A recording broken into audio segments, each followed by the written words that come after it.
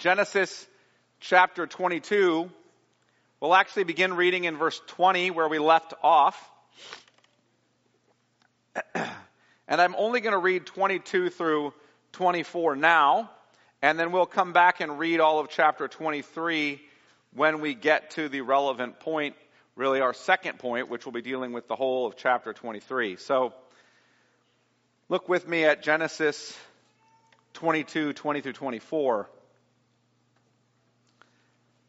Now after these things, it was told to Abraham, "Behold, Milcah also has borne children to your brother Nahor. Uz his firstborn, Buz his brother, Kemuel the father of Aram, Chesed, Hazo, Pildash, Jidlaph, and Bethuel. Bethuel fathered Rebekah. These 8 Milcah bore to Nahor, Abraham's brother. Moreover, his concubine, whose name was Reumah, bore Tebah, Gahem, Tahash, and Maacah." This is the word of the Lord. Let's pray that he blesses it to our hearing. Father, we pray that as we consider this genealogy of Abraham's brother Nahor, and as we consider the death and burial of Sarah that follows, we pray that we would receive this for what it is, the word of the Lord, that you would give us understanding by your Spirit in all things, that we would walk with Christ, that we would learn well from the example of Abraham and Sarah that we see here, trusting in the promise of the Christ, looking forward to heaven, to the city whose architect and builder is God. We pray this in Jesus' name. Amen. You may or may not be aware of this. I will address it a bit more in 2 weeks on September the 10th, when we have our commissioning service for Josh and Bree. We do encourage you to try to do everything you can to be here as we commission them to the nations. But there's something that I'll address with regard to this a bit more then. But I'll just give you a little bit of an insight now. When a gospel minister in the Reformed churches takes his ministerial vows, that means when we're ordained, the ordination of a minister, he's been trained, he's been examined, hands are laid on him, and he's prayed for, and he takes vows. When he takes those vows, those ministerial vows, his vows that he's taking are for life. In other words, he understands that he's being set apart not for a short-term job, not for a career opportunity, but that he's been called by God to offer himself for life to Christ's church. He sees his life as belonging to the Lord and thus being offered to the church wherein he serves. And we take that quite seriously. For me, I'm here for life. Now, there is a caveat to that. If the Lord, via our elders, says, "No, you're not. We've had about enough of you," then I'm no longer here for life. You understand how that goes? But it's not me having the freedom, understand this, I don't have the freedom to go out searching for other pastoral gigs other places. I've taken vows. So when other churches contact me and say, "We'd be interested in calling you to ministry," and they do, if I think it's a serious request at all, goes to the elders. And the elders decide. I don't decide that.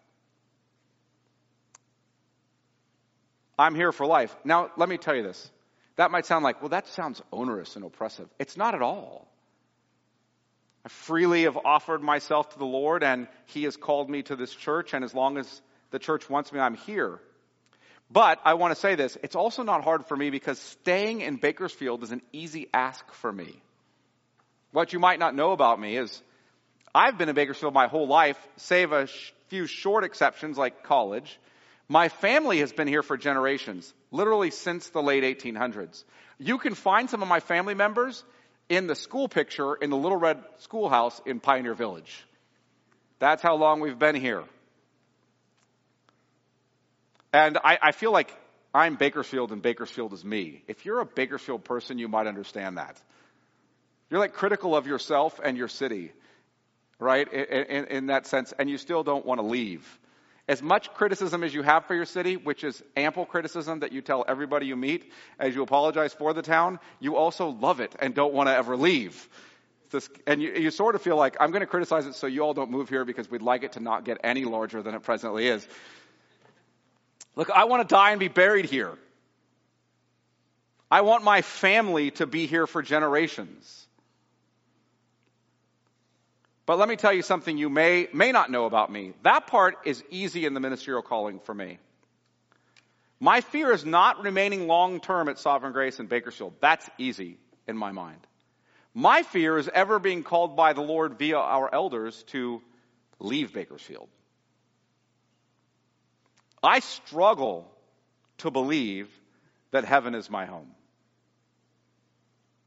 My heart is so often set here that I do not properly appreciate that the Christian life this side of heaven is always the life of a sojourner.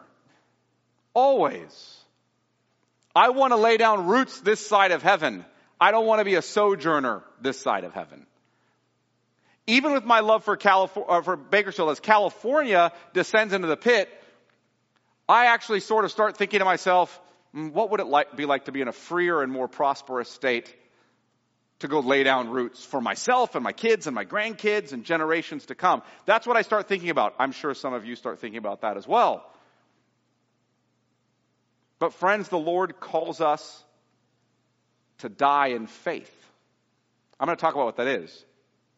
To live and die in the faith that this world is not our home. We see that faith in the story of Abraham. Abraham and Sarah died in faith with their eyes firmly fixed on heaven. They were looking forward to the city of God. They were looking forward to the new heavens and new earth. They knew they were sojourners this side of the new heavens and new earth. They knew that. And we can see that in that they left their homeland, Haran, and followed the call of the Lord to a foreign land. And we need to learn from them. For 1 Corinthians 10 tells us, they're not only a type, Abraham's not only a type in some sense of the Christ to come, he's also an example for us, as is Sarah. They're examples for us. So this morning, here's what we're going to look at. First, we're going to consider a quick summary of Abraham's story to this point. Second, we're going to look at the death and burial of Sarah. So the first point is really going to cover verse 20, and especially those first words. Now after these things. After what things? Right? The second point is going to look at chapter 23, the death and burial of Sarah. And then I have two lessons for Christian sojourners. Which, by the way, if you're a believer in Jesus Christ, that's you. So I have two lessons for Christian sojourners. Christian exiles. So let's look first at a quick summary of Abraham's story till now. Look at Genesis 22 and verse 20. Notice how it starts. Now after these things, it was told to Abraham. After these things. After what things? What are these things? The problem with leaving off in late May, as we start a Psalm series, and then picking up here, is you've forgotten what these things are when we left off. So what are these things? In the immediate context, in the most immediate context, these things are a reference to the Lord's test of Abraham. If you remember, the Lord tested Abraham and said, you will go up on Mount Moriah and you will offer Isaac your son, your beloved son. You'll offer him there. And as Abraham goes with Isaac, now Isaac's old enough to carry the wood and walk up there. As Abraham and Isaac go up to Mount Moriah for the offering of Isaac as a sacrifice upon Mount Moriah, the Lord intervenes via an angel and provides a goat, which they sacrifice in his place. And then we hear this promise given to Abraham. So look at Genesis 22 and verse 17. Genesis 22 and verse 17. I will surely bless you, and I will surely multiply your offspring as the stars of the heaven and as the sand that is on the seashore. Now, I want you to notice this. In Genesis 12, when the Lord first calls Abraham to go to the land, he says, I will bless you. And now we're picking up that blessing from Genesis 12 again. I will bless you, and I will multiply your offspring. He not only promised to bless him in Genesis 12, he promised him offspring. And then in Genesis 15, he told him his offspring would be like the stars of the heavens. You remember that? Go out and look at the stars, Abraham. So will your offspring be.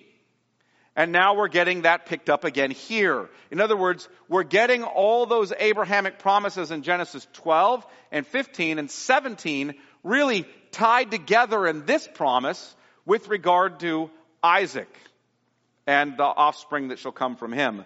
So look there. And your offspring shall possess the gate of his enemies. In other words, he will conquer his enemies. He will rule over them. When you went to the gate, you went to the gate of the city because the elders sat there. You guys know that? The elders sat at the gate of the city and they offered judgments on cases. So this man's going to, if you will, rule over and judge all matters, even over his enemies. Now look what it goes on to say. And in your offspring shall all the nations of the earth be blessed, because you've obeyed my voice. Again, Genesis 12. In you I will bless all the families of the earth. That gets picked up again in Genesis 17 and Genesis 18. Herein we have the promise of the coming son of Abraham. Now you'll say, isn't it Isaac? Well, Isaac is the, if you will, the son of Abraham whom he loved, through whom this promise will proceed. But he isn't ultimately the seed we're talking about. Here we have the promise of the coming son of Abraham who will bless his people from every nation and will conquer all his enemies. This seed of Abraham will come not only through him, but through his son Isaac. And that draws us all the way back to the story of Abraham and to God's promise to be God to him and to his children after him. Abraham left his homeland of Haran. Now, I don't confuse you. Abraham has a brother named Haran, and the land he lived in is Haran. Just so I don't confuse you, you remember that. One of his brothers named Haran, and the land he lived in was Haran. He's originally from Ur of the Chaldees. He settled in Haran.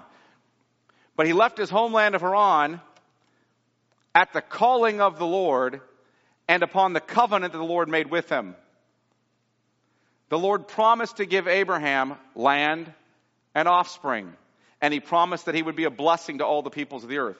Abraham would be the father of many nations. And that's especially found here in that his offspring will be the blessing to all nations. So we're really swinging now after all these things, we're really swinging through Genesis 12 through 22. The whole story of Abraham as it's summed up in this final promise to him after the offering of Isaac at Mount Moriah and the substitution of this goat that the Lord gave them. But Genesis 12 through 22 doesn't stand alone in the book of Genesis. Genesis 12 through 22 is the answer to the problem of Genesis 3 through 11. If you remember, God created man holy and upright. Man rebelled and walked into sin.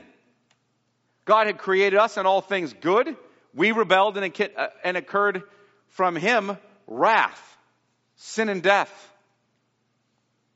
Then the Lord promised he would send a seed of the woman to save his people and crush his enemies. That seed of the woman would be the second Adam. He would keep the law where Adam failed to, both in its precept, and then he would keep the law in its penalty. In other words, he would take the wrath of God due to us for our sin in our place. This seed of the woman, this second Adam, is someone we're looking for in Genesis. We're looking for him. We're looking for him. We start looking for this man to come, and we begin to receive more clarity regarding who he is with the story of Abraham. He will not only come from humanity, in other words, be the seed of the woman, but he will come specifically from Abraham's family, the nation of Israel. When you get to the end of Genesis 49, you're going to learn not only to come from humanity and from the nation of Israel, he's going to come from the tribe of Judah. It starts to narrow this promise of the one who's to come. So we have learned that he's coming through Abraham and now Isaac. Now notice what it says in Genesis 22:20. Now after these things, it was told to Abraham, behold, Milcah also has borne children to your brother Nahor. Okay, and you're going to get a genealogy. What's told to him? We're getting the genealogy of his brother Nahor, of his family. You're like, why are they so obsessed with genealogies? Remember, you're looking for a particular son who will save the world. And Genesis is arranged around these genealogies, pointing you to him. We read genealogies and we think, so dull. They read genealogies and they're looking for the Messianic son to save them. And they're watching that play out. Now, if you remember the genealogies, Nahor is one of three brothers, Abraham, Haran, and Nahor. They are the three sons of Terah. Terah's three sons, Abraham, Haran, and Nahor. You learn Abraham's genealogy in Genesis 12 through 22, and you will through Isaac and then Jacob. You learn Haran's through the story of Lot. Remember the story of Lot? That's Haran's son. Haran dies, and Abraham takes Lot into his own household. So you learn his story there. But you have not heard the genealogy of Nahor, the third brother. So now here you get it. Genesis is driving you by genealogies to the promised Messiah. Now, why does Nahor's genealogy matter? One, because he's a son of Terah, of whom Abraham is also a son, but also because of who that genealogy will point you to, which we'll look at in a second. But I want you to consider how this moves. Adam had three sons: Cain, Abel, and Seth. Cain kills Abel. So Cain can't be the Messiah, nor can Abel. You see how that works? Then Seth is born. The line of Seth is driving us forward to the Christ. Who comes from Seth's line as you go through the genealogy is Noah. And Noah has three sons. Adam had three sons. Now Noah has three sons. Who are his three sons? Shem, Ham, and Japheth. Ham can't be the Messiah. He's the one who exposes his father's shame. And Abraham promises that the Messiah is going to come through the line of Shem. Shem's line drives us forward to Terah, one of his sons. And Terah has three sons: Abraham, Haran, and Nahor. Are you guys seeing how this works? And you're being driven forward. Now, we receive Nahor's line. Why? Because of one key figure. Look at verse 21. Bethuel fathered who? Rebekah. You're going to see 12 sons actually here in Nahor's line. He has 12 sons, which gives you some mimic of what's going to happen with Jacob's 12 sons. But you have 12 here. Now, what's interesting is, though, this is the only female mentioned in this genealogy. Only one. But she's an incredibly important one, isn't she? And what Moses is doing is he's giving you Nahor's genealogy focused in on Rebekah, because you're about to see the death and burial of Sarah. And when Sarah dies and is buried, we've basically come to the end of Abraham's story. And in Genesis chapter 24, we're going to pick up the story of Isaac and Rebekah. The Abraham and Sarah story comes to an end. We pick up the story of Isaac and Rebekah. So you're being transitioned to the wife of Isaac. You're being moved by Moses, if you will, to the next patriarch and matriarch of the family. You're being brought back to Abraham's story with the death of Sarah, and being pointed forward to the next chapter in Abraham's story with Rebekah, Isaac's wife. So, let's move forward with the death of Sarah so we can see how this story begins to wrap up. This is really our second point, the death and burial of Sarah. Look at Genesis 23 and verse 1. Sarah lived 127 years. You understand what that means. she's honored by the Lord and that she's dying in a good old age. Right? It's God's blessing. Genesis 15:15 says to Abraham, you'll die in a good old age. So is Sarah. Sarah lived 127 years. These were the years of the life of Sarah. And Sarah died at Kiriath Arba, that is Hebron, in the land of Canaan. Not Haran, the homeland. Canaan, the land they've been sent to. And Abraham went in to mourn for Sarah and to weep for her. And Abraham rose up from before his dead and said to the Hittites are the people who rule in that land at the time, I am a sojourner and foreigner among you. Give me property among you for a burying place that I may bury my dead out of my sight. The Hittites answered Abraham, hear us, my Lord. You're a prince of God, or a mighty prince, depending on how it's translated, a prince of God among us. Bury your dead in the choicest of our tombs. None of us will withhold from you his tomb to hinder you from burying your dead. Abraham rose and bowed to the Hittites, the people of the land. And he said to them, if you're willing that I should bury my dead out of my sight, hear me and entreat for me Ephron, the son of Zohar, that he may give me the cave of Machpelah, which he owns. It is at the end of his field. For the full price, let him give it to me in your presence as property for a burying place. Now Ephron was sitting among the Hittites, and Ephron the Hittite answered Abraham in the hearing of the Hittites, of all who went in at the gate of the city. No, my Lord, hear me. I give you the field, and I give you the cave that is in it. In the sight of the sons of my people, I give it to you. Bury your dead. Then Abraham bowed down before the people of the land, and he said to Ephron in the hearing of the people of the land, but if you will, hear me. I give the price of the field. Accept it from me, that I may bury my dead there. Ephron answered Abraham, my Lord, listen to me. A piece of land worth 400 shekels of silver. What is that between you and me? Bury your dead. Abraham listened to Ephron, and Abraham weighed out for Ephron the silver that he had named in the hearing of the Hittites, 400 shekels of silver, according to the weights current among the merchants. So the field of Ephron and Machpelah, which was to the east of Mamre, the field with the cave that was in it, and all the trees that were in the field, throughout its whole area, was made over to Abraham as a possession in the presence of the Hittites, before all who went in at the gate of his city. After this, Abraham buried Sarah his wife in the cave of the field of Machpelah, east of Mamre, that is Hebron, in the land of Canaan. The field and the cave that is in it were made over to Abraham as property for a burying place by the Hittites. I want you to notice this story. It's interesting. Abraham weeps and mourns over the death of his wife Sarah. That is what we would expect. And Sarah is honored in their death at a good old age. But Abraham then goes on to negotiate to buy land in Canaan for her burial. Now remember, Abraham and Sarah are from Ur the Chaldees, having settled in the land of Haran.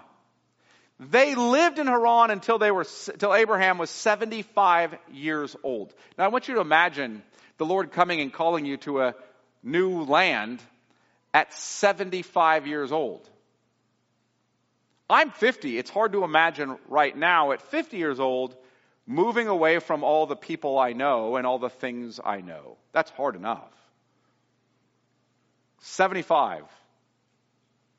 That's their homeland. Their families live there. Their families are buried there in Haran. That's where the tombs of their ancestors are found. That's no small fact. Burial is permanent. Ancient people cherished their burial grounds. You didn't really want to move too far away from the family burial grounds. That's where the family is. That's home. The fact that Abraham does not return Sarah to their ancestral home in Haran for burial with the rest of the family is a major statement regarding Abraham's belief in the Lord's promises. It's not just a small thing. Well, she's dead here. What difference does it matter where we toss the body? Dig a hole and throw it in.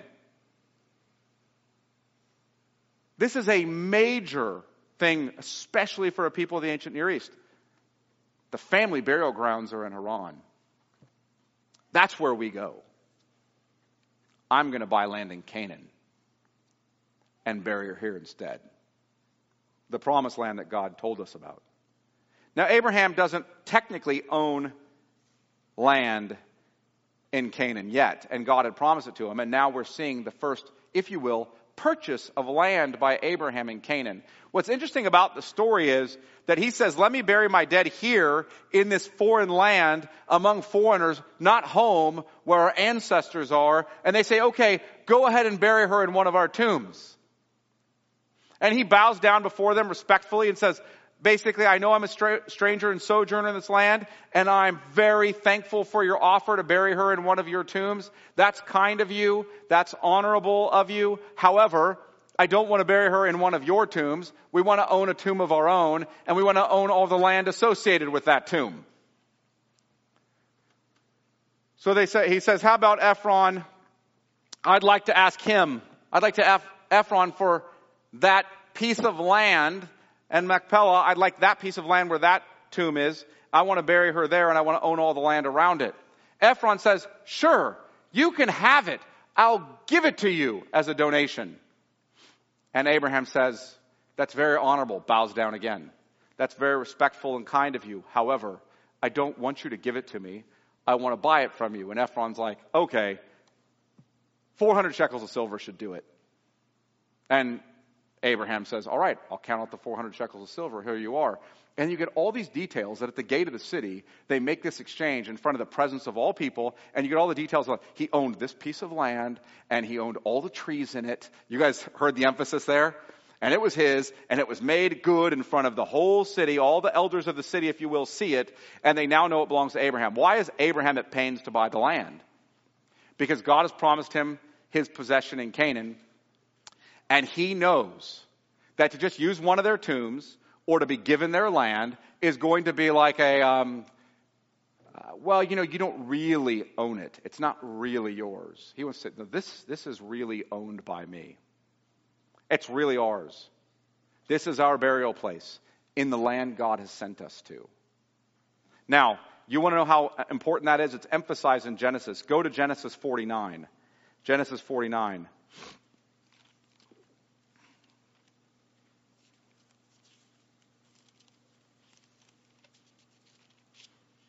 And look at verse 29.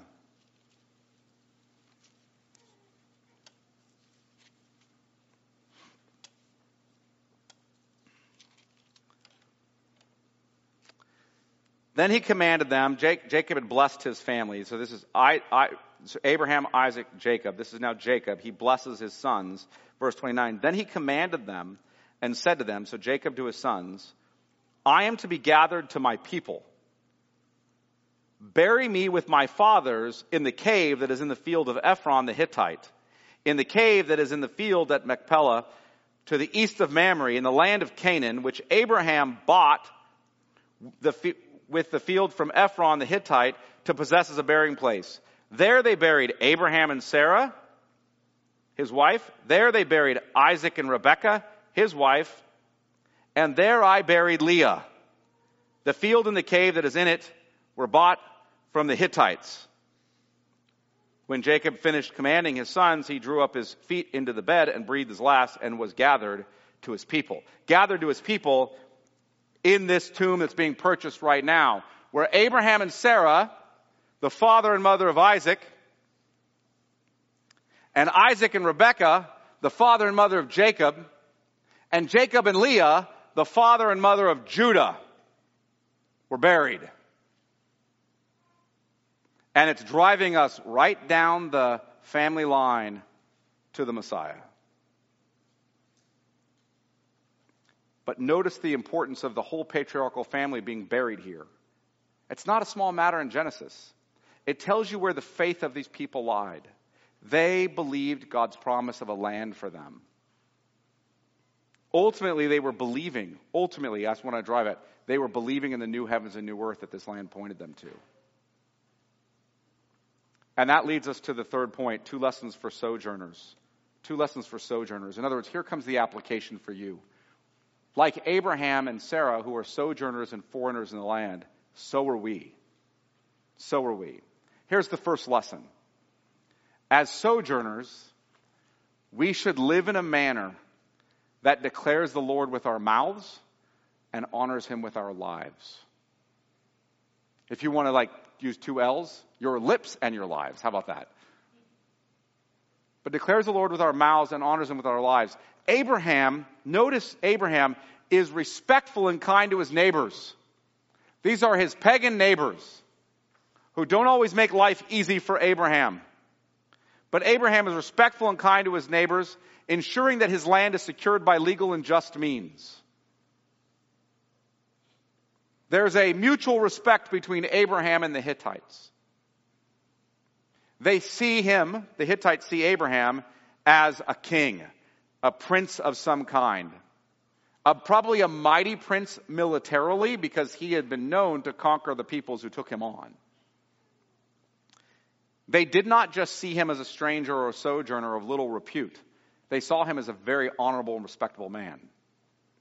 He treats his neighbors kindly and respectfully too. He wants to live respectfully among the Gentiles as one who glorifies the God of his salvation. He understands he's set apart to be a blessing to the nations. Look at 1 Peter 2. Russell, I think, read from that this morning, right? You read from that and Hebrews 11, right, Russ? Yep, that's what I thought. Okay, 1 Peter 2, verse 9. Look there, 1 Peter. So you're going to the New Testament, almost to the end of the New Testament.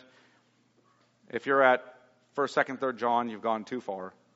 If you're at Hebrews, you've not gone far enough. 1 Peter chapter 2 and verse 9.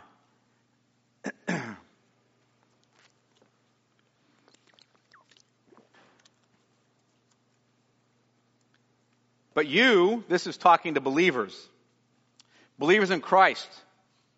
That's you, it's you. You're a part of the you here. You understand? You're not the original you that he's talking to, but you are caught up here. This is true of you. But you are a chosen race, a royal priesthood, a holy nation, a people for his own possession. All that language is coming out of Exodus 19 and then Isaiah speaking about Israel. But now you're being called that. Why? That you may proclaim the excellencies of him who called you out of darkness into his marvelous light. Once you were not a people, but now you are God's people. Once you had not received mercy, but now you have received mercy. He's picking up on Hosea here. But the point is that we, Sovereign Grace, are a chosen race, a royal priesthood, a holy nation, a people for his own possession. Once we were not his people, and now we are his people. Why? So that we may proclaim the excellencies of him who called us out of darkness and into his marvelous light. That requires we open our mouths about Jesus. As sojourners, we open our mouths about Jesus. We pray for opportunities. Lord, give me opportunities that I might be able to speak to somebody who doesn't know your son about you, about Christ. Pray for the opportunities and then tell people. Tell people. I know it's awkward and it's difficult to be sort of cast aside, ridiculed, looked at strangely for believing what you believe. But you're only worried about that if this is your home. You need to gather as many friends with the world here if your hopes are set on the world here. But if your hopes are set on heaven, then if the people of the world cast you aside, they do. But you open your mouth about Jesus. You proclaim the excellencies of him who brought you out of darkness and into his marvelous light. We are sojourners and exiles from this world. Look at 1 Peter 2 and verse 11. He goes on. Beloved, I urge you as sojourners and exiles to abstain from the passions of the flesh which wage war against your soul. Keep your conduct among the Gentiles, that's the unbelievers, honorable. so that when they speak against you as evildoers, they may see your good deeds and glorify God on the day of visitation. Here's the interesting thing. We're to live as citizens of heaven with godly and honorable conduct. That doesn't mean that the world will always speak well of you. Do you notice that? He doesn't say, so if they speak against you as evildoers, when they speak against you, the world will speak against you. Just will happen. They will dishonor your name. They will revile you, speak all kinds of evil against you falsely. And what does he say? Live honorable lives among them. Walk in godliness. Abstain from the passions of the flesh, which wage war on your soul. And they're going to one day see your good deeds. They'll see them. It'll be made obvious to all. We're to live as citizens with godly and honorable conduct. We're not just to speak beautiful truth. We're to live beautiful lives. We walk in good works. We live righteously, speaking to bless even those who curse us, seeking to bless even those who curse us. You ever thought about that? Paul says that in Romans 12. When others when others curse you, bless them in return and do not curse. How many of us are good at that? When others curse you, how many of you think, man, it's time for blessing? I don't think that's probably the first thing that comes into our heart. But understand, you cursed the Lord, and he graciously chose to bless you in his Son. And so now you treat others in the same way. We do the same. It's hard, but it honors the Lord. So hard, but it honors the Lord. Because you're not living for this present life and getting what you want in this present life. You're living for the new heavens and new earth. Second lesson, as sojourners, we should live and die in faith. So as sojourners, we should speak and act in a way that honors the Lord. As sojourners, we should live and die in faith. Abraham and Sarah forsook their lives and security for the privilege of dying in faith. For the privilege of dying in faith. One question we have to ask here. There's a question we have to ask, given that Abraham and Sarah are dead. Right? If you're looking forward to inherit a land, because some of this ought to throw us. They're looking forward to inherit the land of Canaan. So they're keen to buy a burial place there. If you're looking forward to inheriting a land, then you need to be alive to enjoy the inheritance, don't you? Like if I, in my will, give everything to my children, and we all die together, what good did it do them that dead people inherited stuff from me? Doesn't seem like it does them any good. So why are they so keen to buy a burial place as their inheritance in the land? What good is an inheritance if you're dead? You understand the problem here? But that's why the end of Genesis seems so peculiar to us. Look at how the book of Genesis ends. You can keep your hand here in the New Testament. We'll look at Hebrews 11 in a minute. But look over at Genesis 50. Genesis 50, and notice the end of it, because it ought to seem peculiar to you. If you remember, Jacob's family ends up in Egypt due to a famine. And Jacob's son Joseph rises up to a level of prominence in Egypt. And Joseph comes to the end of his life. Look at verse 24 of Genesis 50. And Joseph said to his brothers, I'm about to die, but God will visit you and bring you up out of this land to the land that he swore to Abraham, to Isaac, and to Jacob. And when's God going to visit them and bring them into the land? In the book of Exodus. Call this the Exodus, as the Lord comes via Moses and brings them to the land promised to Abraham, Isaac, and Jacob. Now listen. Then Joseph made the sons of Israel swear, saying, God will surely visit you, and you shall carry up my bones from here. So Joseph died being 110 years old. They embalmed him, and he was put in a coffin in Egypt. What a weird ending to the book of Genesis. Joseph died, and he was put in a coffin in Egypt. And he said, hey, when the Lord comes and leads you in the Exodus out of here, take my bones with you. Now you're going to pick that up in the rest of the Pentateuch. He actually is taken to the promised land and buried there. Note where Joseph insists he's buried.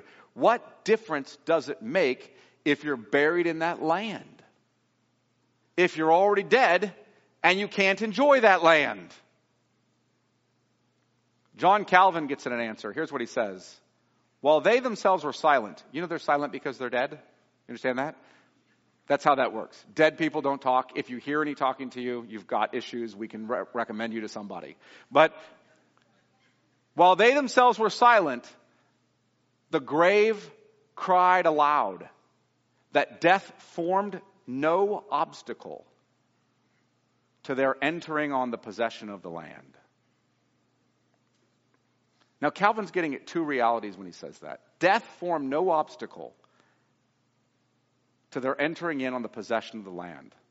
He's getting at two realities that these patriarchs are trusting in. First, they're trusting in eternal life with the Lord.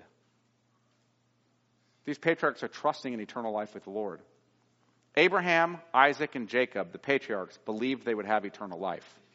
Listen to what Jesus says in Matthew 22. Matthew 22, he makes this comment.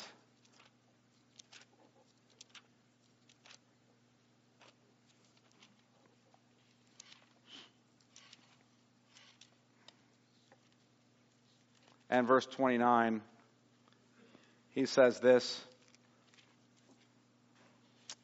But Jesus answered them, you were wrong because you know neither the scriptures nor the power of God. For in the resurrection, he's being asked about the resurrection. In the resurrection, they neither marry nor are given in marriage, but are like angels in heaven. Angels don't marry, they don't reproduce, and neither do people in heaven. Now notice what he says. For in the resurrection, they don't, right? It goes on, verse 31. And as for the resurrection of the dead, have you not read what was said to you by God? I am the God of Abraham and the God of Isaac and the God of Jacob. He is not God of the dead, but of the living. And when the crowd heard it, they were astonished at his teaching. This is a strange statement. They don't believe in the resurrection. At least Sadducees don't. The joke is that's why they're sad, you see, right? The Sadducees don't believe in the resurrection. And Jesus is saying, listen, let me tell you, it's not like this in the resurrection. It's like this. And we know there's a resurrection because God said, I am the God of Abraham and Isaac and Jacob, and I am not the God of the dead. I'm the God of the living. You say, what? What does that mean? Not, I was the God of Abraham, Isaac, and Jacob. I am the God of Abraham, Isaac, and Jacob. Though these patriarchs died, yet they live. That's what Jesus is saying to you. They're alive. And they all believe that would be true. They all believe they would have eternal life. And you might think, well, they might have eternal life, but where do you find the claim that they knew that there was life beyond the grave? And thus buying the grave is that, if you will, that tomb is inheriting the land. Where do you find that they knew there was life beyond the grave? A new heavens, a new earth. Where do you find that claim? I get it. They had eternal life because they believed in the Lord and his promise of the coming Messiah. So they had eternal life. But how do you know they knew that? It's hinted at in their being buried in that tomb there, but there's more.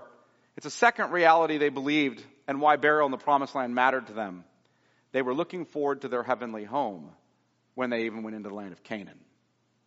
They saw Canaan as a picture of their heavenly home. Look at Hebrews chapter 11. Hebrews chapter 11.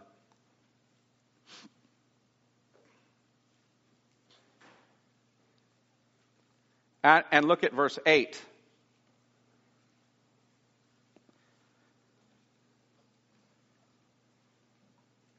By faith, Abraham obeyed when he was called to go to a place that he was to receive as an inheritance. And he went out not knowing where he was going.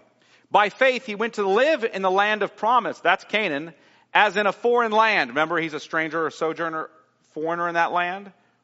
living in tents with Isaac and Jacob, heirs with him of the same promise. For, listen, he was looking forward to the city that has foundations, whose designer and builder is God.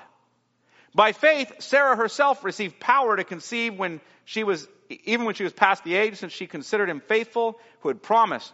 Therefore, from one man, and him as good as dead, that's because Abraham was 100 years old. If you're near 100, there you go. That's the Bible's judgment. As good as dead, okay? So keep going. By one man, him as good as dead, what happens? We're born descendants, as many as the stars of heaven, and as many as the innumerable grains of sand by the seashore. These all died in faith. Did you guys hear that? You ever think about living in faith, but you ever thought about dying in faith? These all died in faith, not having received the things promised. The Messiah hadn't come, they hadn't gathered the whole land, etc. But having seen them and greeted them from afar, and having acknowledged that they were strangers and exiles on the earth. For people who speak thus make it clear that they are seeking a homeland. If they had been thinking of that land from which they'd gone out, Haran, they would have had an opportunity to return. But as it is, they desire a better country, that is, a heavenly one. Therefore, God is not ashamed to be called their God, for he has prepared for them a city. Friends, the promised land was a type of their heavenly home, which they presently enjoy. It was a type of the new heavens and new earth, which we will all enjoy at the return of Christ. But that leaves me with two questions to sort of conclude. How do you receive that eternal inheritance? How do you receive it? Well, listen to what Jesus says. Truly, truly, I say to you, whoever hears my word and believes him who sent me has eternal life. Has eternal life. Not will have eternal life. Has it already. He does not come into judgment, but has passed from death to life. That's how you die in faith. You die in faith as one looking to Christ, knowing that you have eternal life. As those who have this inheritance, how do you live now? You keep your eyes firmly focused on Christ and follow after him, knowing that heaven is your home. Listen to the exchange between Jesus and Peter. If you remember, Jesus was teaching, and many of his followers realized that following him was a hard road, and his teachings were hard teachings, and he questions Peter. Listen to the exchange. After this, many of his disciples turned back and no longer walked with him. That's many of Jesus' followers. So Jesus said to the 12, do you want to go away as well? Simon Peter answered him, Lord, to whom shall we go? You have the words of eternal life, and we have believed and have come to know that you are the Holy One of God. Listen, Sovereign Grace, it's not an easy road to walk the road, that narrow road to heaven. It is filled with trials and temptations, adversaries and distractions, problems and pitfalls. But it is only as we walk this road that we find Christ. He is the way. And to whom else shall we go? He has the words of eternal life. So let us walk in faith, with our eyes firmly set upon Christ in heaven. And let us die in faith. Let me pray. Father, we ask that your Spirit would be at work in us, that we would trust in Jesus, the author and perfecter of our faith, the second Adam who kept the law in our place. Not only in its commands, fulfilling all of it, but in its penalty, taking the wrath due to us upon himself. And may we look to him and live for him and honor him. May we honor him with our lips, and may we do so with our lives. May you cause us to walk as strangers and sojourners in this world,